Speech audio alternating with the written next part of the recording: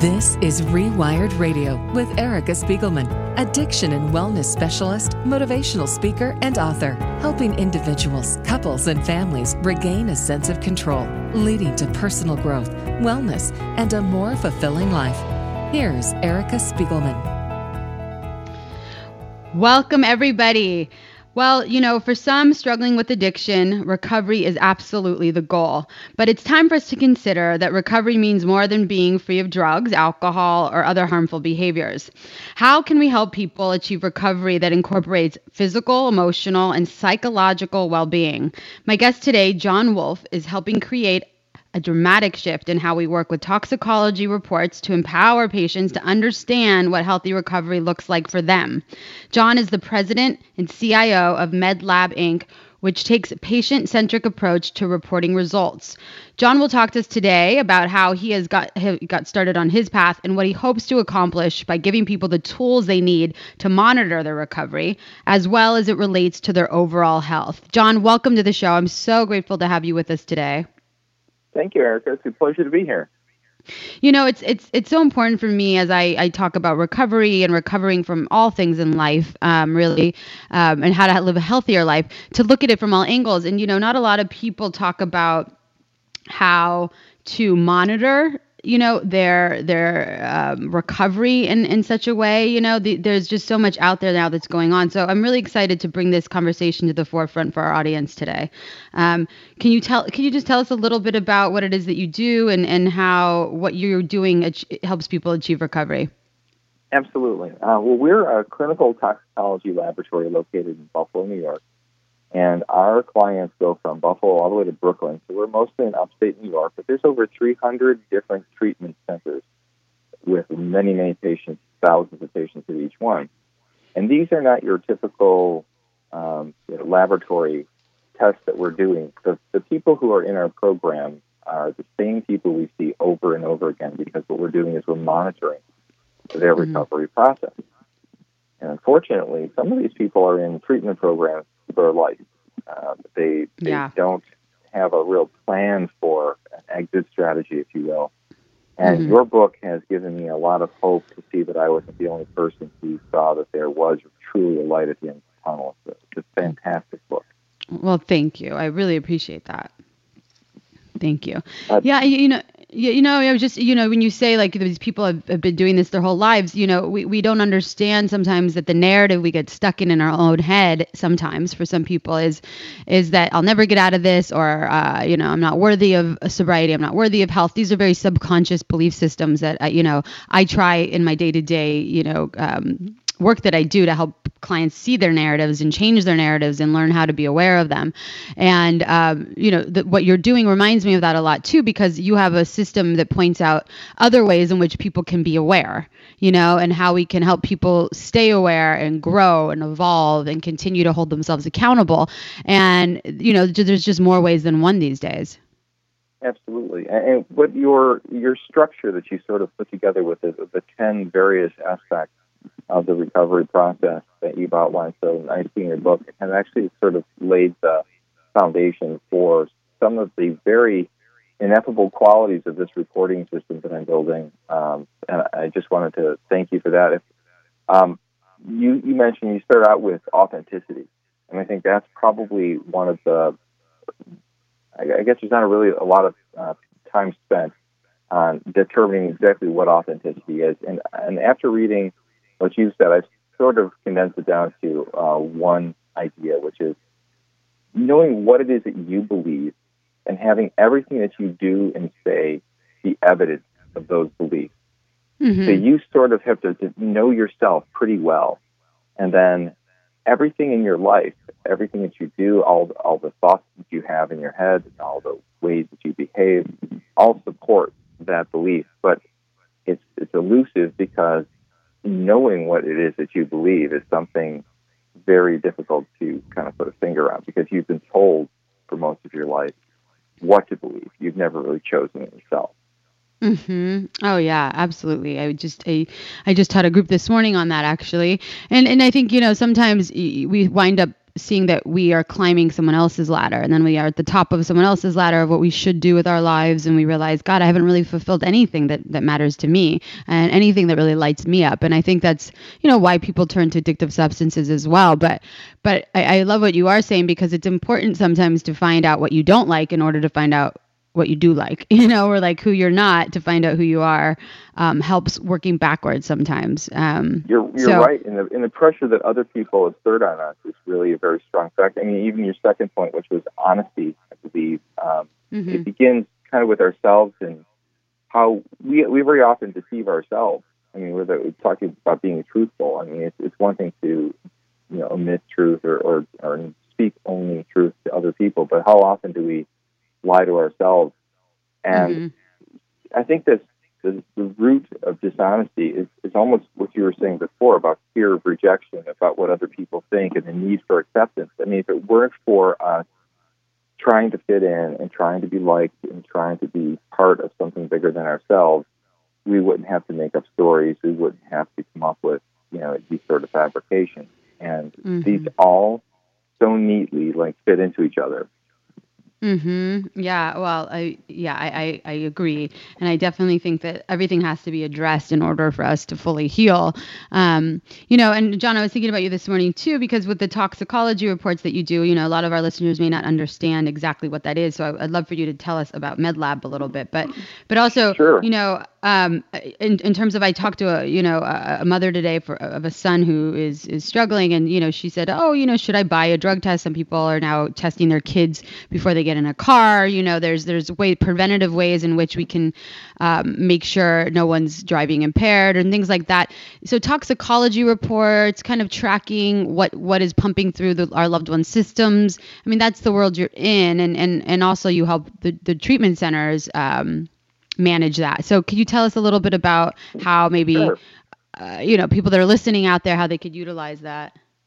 Sure. Well, our lab serves lots of different populations, and they're all sometimes under the same umbrella. The very first place that a person will encounter our laboratory services is perhaps the most critical part would be like emergency services. So you have people who have perhaps overdosed, or they're in a really bad place, and they're taken to the emergency room, and toxicology tests are done on them right there to determine we don't know. The person sometimes is unable to speak for themselves, so this is a critical point where we need to figure out exactly what it is that this person has taken. The next step would be where the person is brought into the hospital system and they're being monitored, or they're going through detox, and this is an intake program.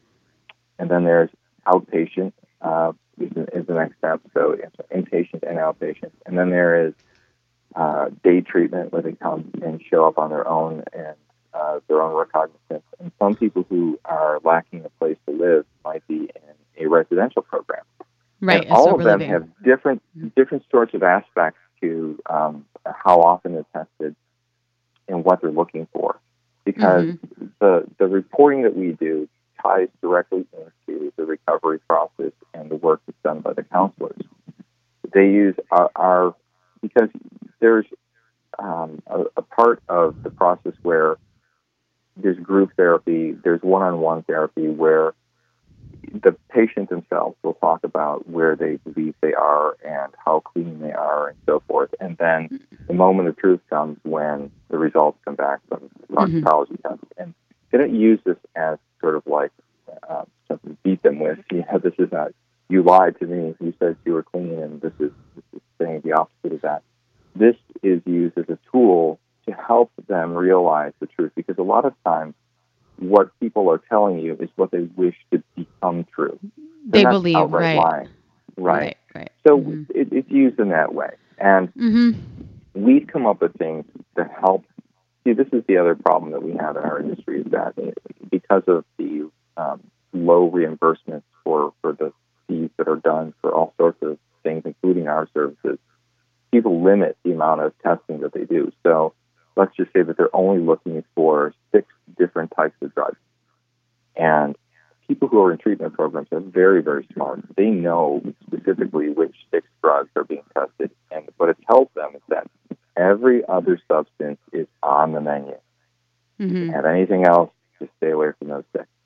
And Right. the counselor finds it easier to turn a blind eye to some of this because you have to realize that one counselor may have 75 patients to see in one day. That's crazy.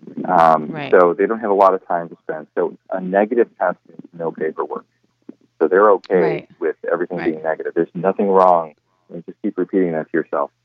Yeah. So what we do every once in a while is we will offer them as sort of like a way of testing everything at once, specifically like at intakes or every so often. And it's a big awakening. And wow, these people really were on all these things all along. I thought everybody was clean and they were telling me the truth. And it's very difficult we can't tell people what to order. That would be inappropriate anyway. But we can give them tools to help them, and this is where the reporting comes in. Now, one of the best graphical reports that we have isn't specific to any one patient, but it's the map of New York State. And on there, we have, in color coding, these clouds that show the various kinds of positive drug test results that we have that correspond to geographic areas. And then we show them over time. So it's almost like a weather forecast where you can see a cloud front coming in toward you. And for somebody, for example, in the western part of our state who is not testing for something like fentanyl, which is very big, especially in the midst of this opioid crisis, they might be thinking to themselves, I don't test for that. None of my people have that. And then they look at this map and they see that it's coming from the east side of the state. There's this gigantic cloud of fentanyl heading their way. Right, and it encourages them to say, wow, I better start testing for this. Right. Oh, that's cool. Without us actually having to pressure them into doing anything. And it really makes for, it gives them a really smart tool to help them make decisions. You're listening to Rewired Radio. Now a quick message from today's sponsor, Organifi. Organifi is how I upgrade my nutrition when I'm on the road. Every single person needs to have green superfood supplements in their life because even when you're eating really healthy, your veggies lose a ton of their nutritional value just sitting on the shelf for days before you eat them. Not a lot of us have time or the means to get all natural, fresh, organic vegetables, especially when building a business, which is why I love to use Organifi green juice. It's so quick and easy and it tastes so great. Try out their green juice for 20% using the code REWIRED at checkout on Organifi.com. That's Organifi.com. The link is posted in all of our shows.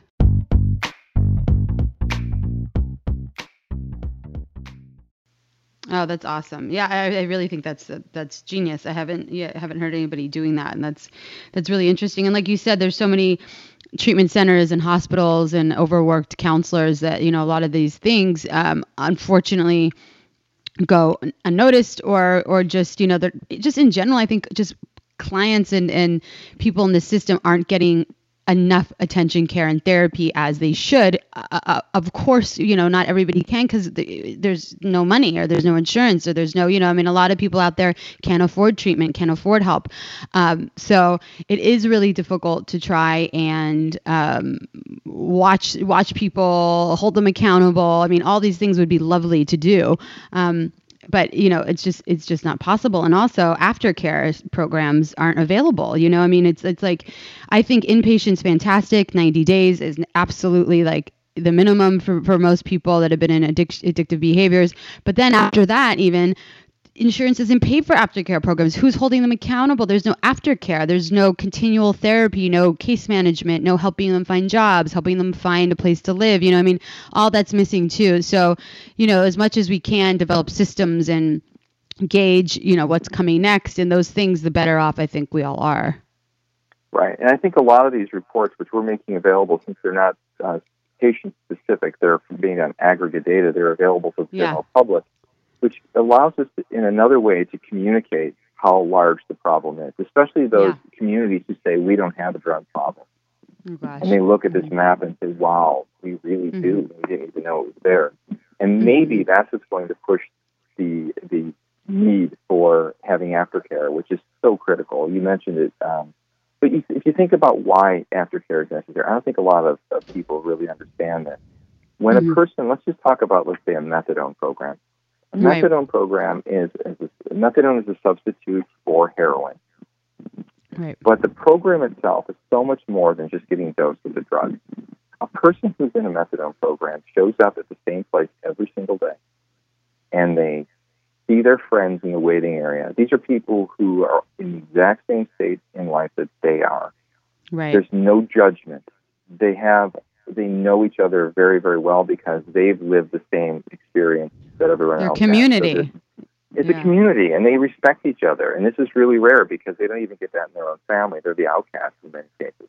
Mm-hmm. And then they get to talk to a counselor who says, Erica, how are you today? How have you been? What's going on? Tell me about, what you're thinking, what's happening in your life. And they get to talk every day. Somebody's interested in them. Mm-hmm. And then there's coffee, there's donuts, and of course there's methadone, which is awesome because it takes that edge off. And then they have a group, they talk with each other, they all say their farewells, and then tomorrow we do it again. Mm-hmm. And do you know what happens when you graduate from this program? You have no place to go. Your family, your friends are all gone. Nobody listens to what you say. There's no donuts. Right. And of course, there's no methadone because you graduate. So this is pushing somebody right back into that same pattern that got them there to begin with. Right. And I think if that were to continue, but I think the most important part, which people seem to forget, is that you can't just take this person out of where they're accustomed to and push them into a group of strangers in an aftercare program. I think it needs to be connected to the original program, which means that the people who are in the methadone program migrate together like a group of children in a school grade graduating to the next level together. So there's a familiarity with it, and the people that surround them are all familiar, and then they grow together into the next level. That would be ideal. Mm-hmm. Yeah, I think consistency like that is absolutely helpful. And the thing, John, is that ideally we'd all like to be able to provide directions to everybody of what to do in order, and then you'll in the crystal ball and that will work for you. But sometimes we don't know, and like you said, I think it's important that we all take responsibility for our own recovery plans and find a community, whether it's through a methadone clinic, which not everybody is. Thank gosh, not using methadone, but the people that do, that's a way of having a community. I mean, that's why there's mindfulness communities, AA. There's so many ways, but to fulfill that piece of your life, the spiritual, the physical, the emotional, the mental, we have to find things to fill all of those places in our lives, and then create hopefully your own treatment plan or your own recovery plan, whatever you want to call it. But that also needs to be taught right away, which is let's start thinking of a plan of what fills you up, what lights you up, what makes your spirit soar, how a community of like-minded people, and all these things are so important to address, like you're talking about. Right. Well, maybe that starts with bringing somebody from the outside world with you when you begin these programs, so that when you leave, that person is the one stable factor that remains. It could be something as simple as that. Yeah, absolutely. But what you mentioned about the crystal ball also brought up another point, too. One of the other problems with not knowing specifically what a person is actually having, because there's a lot of deception going on, even within the person themselves. And I'm not saying that they're being dishonest. I'm just saying that they're struggling, and sometimes we need a better tool to tell us what this person is struggling with. And unfortunately, there's not a lot of time for a counselor to examine each and every person and try infinite number of combinations of tests to figure out what that is. So we've created something here called Drug Trace. And what Drug Trace is, it's a single test, which I've always asked for because, I mentioned before that I don't really come from the laboratory world. I'm a computer programmer, and I came from the financial and banking world, and I was kind of put into this position just by faith, I suppose. So I do a lot of things because I don't know that they're not done this way. Consequently, I've stumbled across new ways of doing things that seem to be very popular. Yeah. And one of the things I asked for, I said, why can't we have a test like they have on TV, where they say, tell me what this guy's on. And they're like, it doesn't work that way. You need to have, that would be too expensive. You've got to run every single kind of test, and it takes too long. And that doesn't make any sense to me. So what I did was I went out beyond the health care realm into environmental science, where they test for things like water and air. And they do this thing called a comprehensive screen, where they look at thousands of pollutants or toxins in the air and in the water, and they're able to narrow it down very, very quickly. And I found that the University of Missouri was one of the places that perfected this methodology for environmental science. So I sent some of my people down there to learn how this is done and adapt it for human science. And now what we're able to do is we're able to look at over 65 different kinds of commonly abused substances in less than 8 minutes with one test. So now you don't have to guess. Now you can just order one thing. It's like a crystal ball, as we said before. And it's just, you know what they're on, and now you can move on to taking care of that instead of having to guess. And I want the laboratory to be sort of like the way you think about electricity in your house. The electricity comes out of that outlet. That's all I need to know. The only time I really think about my utility company is when it's not working. You know, I want to be invisible. I want to be part of the background, just supporting what the work that they're doing. Yeah, I mean that's a great analogy, and like you said, that's the first part, is understanding what that person is using to cope with life. You know, I mean the substances. And also to know, you know, what they're on, so that when that you could help them get off of it, so we could really see, is there a mental illness here? Is the depression really caused by the drug? Because now we know that you're taking this drug. And education and in educating people, you know, I had a girl this morning that, you know, no one even told her. She went to a doctor really young because she had some pain from an accident, and the doctor put her on all these meds, didn't explain to her any of the side effects, that any of them were addictive. I mean, she was 17 when she got on these drugs, you know, and now is reliant on, you know, 10 different drugs in order to, one to sleep, one to deal with anxiety, one to deal with pain, you know, I mean, this is what happens to people. And, you know, the problem was, you know, she thought she was very depressed. Meanwhile, now that she's gotten off a lot of them, she's becoming more clear.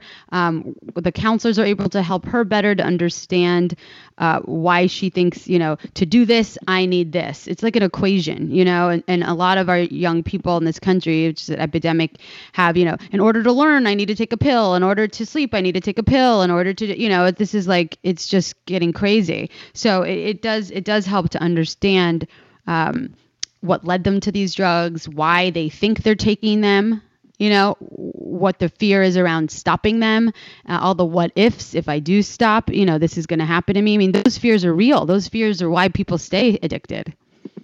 Exactly. And when we take out this whole idea of I'll try something else and I'll sneak around the testing, suddenly when there's no escaping of the window of detection, this net that we're casting is so wide that the game is over.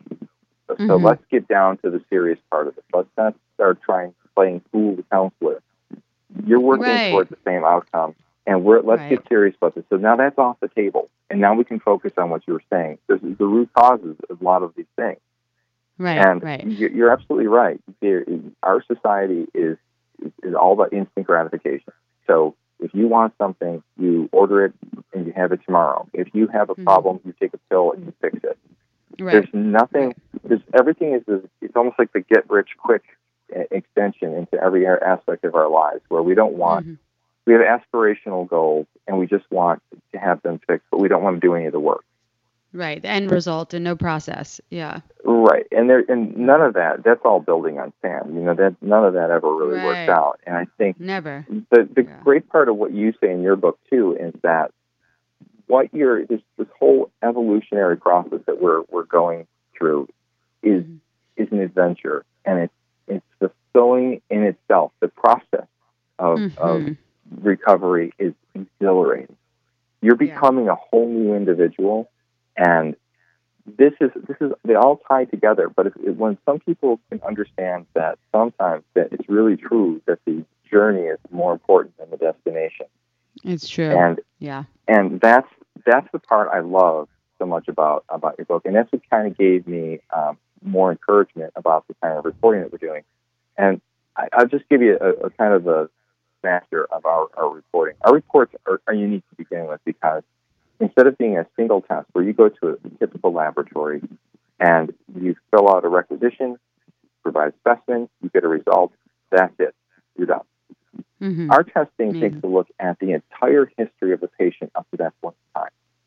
So say, for example, that you've got a person who's on, marijuana is their drug of choice. And they have a court date that's coming up. And every week for the last 3 years, they've been positive for marijuana. But suddenly this week, they're negative. But they're also negative for nicotine and caffeine. So where another test would just say negative, we're going to sort of point out, listen, either a miracle just happened and this guy gave up marijuana and cigarettes and coffee, or maybe, just maybe, this isn't his specimen. And that kind of really brings, the light into the importance of this relativeness of the reports that we have. So we're looking at the well-being of the whole history of the patient. But the part that's missing is that this is all for the counselor, and I wanted to do something that's specifically for the patient, something that gives them some encouragement. And one of the things I've been learning about is something called reduction in harm. Have you heard of that? Where you have, let's just say that a patient comes in, and we've seen many drugs all at the same time, but let's just keep it down to a narrow band of, let's just say there's alcohol, marijuana, and heroin, okay? And let's just say, in this example, that after 2 weeks in the program, there's no more heroin. Yeah, even though they're still positive for the other 2 items, this is a good thing. So what we're trying to show with our reporting is that just because there's a positive left there, that doesn't mean that there's no progress being made. And a lot of places don't do that. So we're weighting the negative effects, and we're trying to make them better. Yeah. Well, John, I so appreciate that. And we could talk more, and I would love to have you on again to discuss this so much further. But please tell everybody where they could find you, so in case anyone wants to get a hold of you and is interested in your services. Absolutely. We are MedLab Incorporated. We are a CLIA certified laboratory in New York State. You can find us at medlab.cloud, or you can call us at 716-633-8001.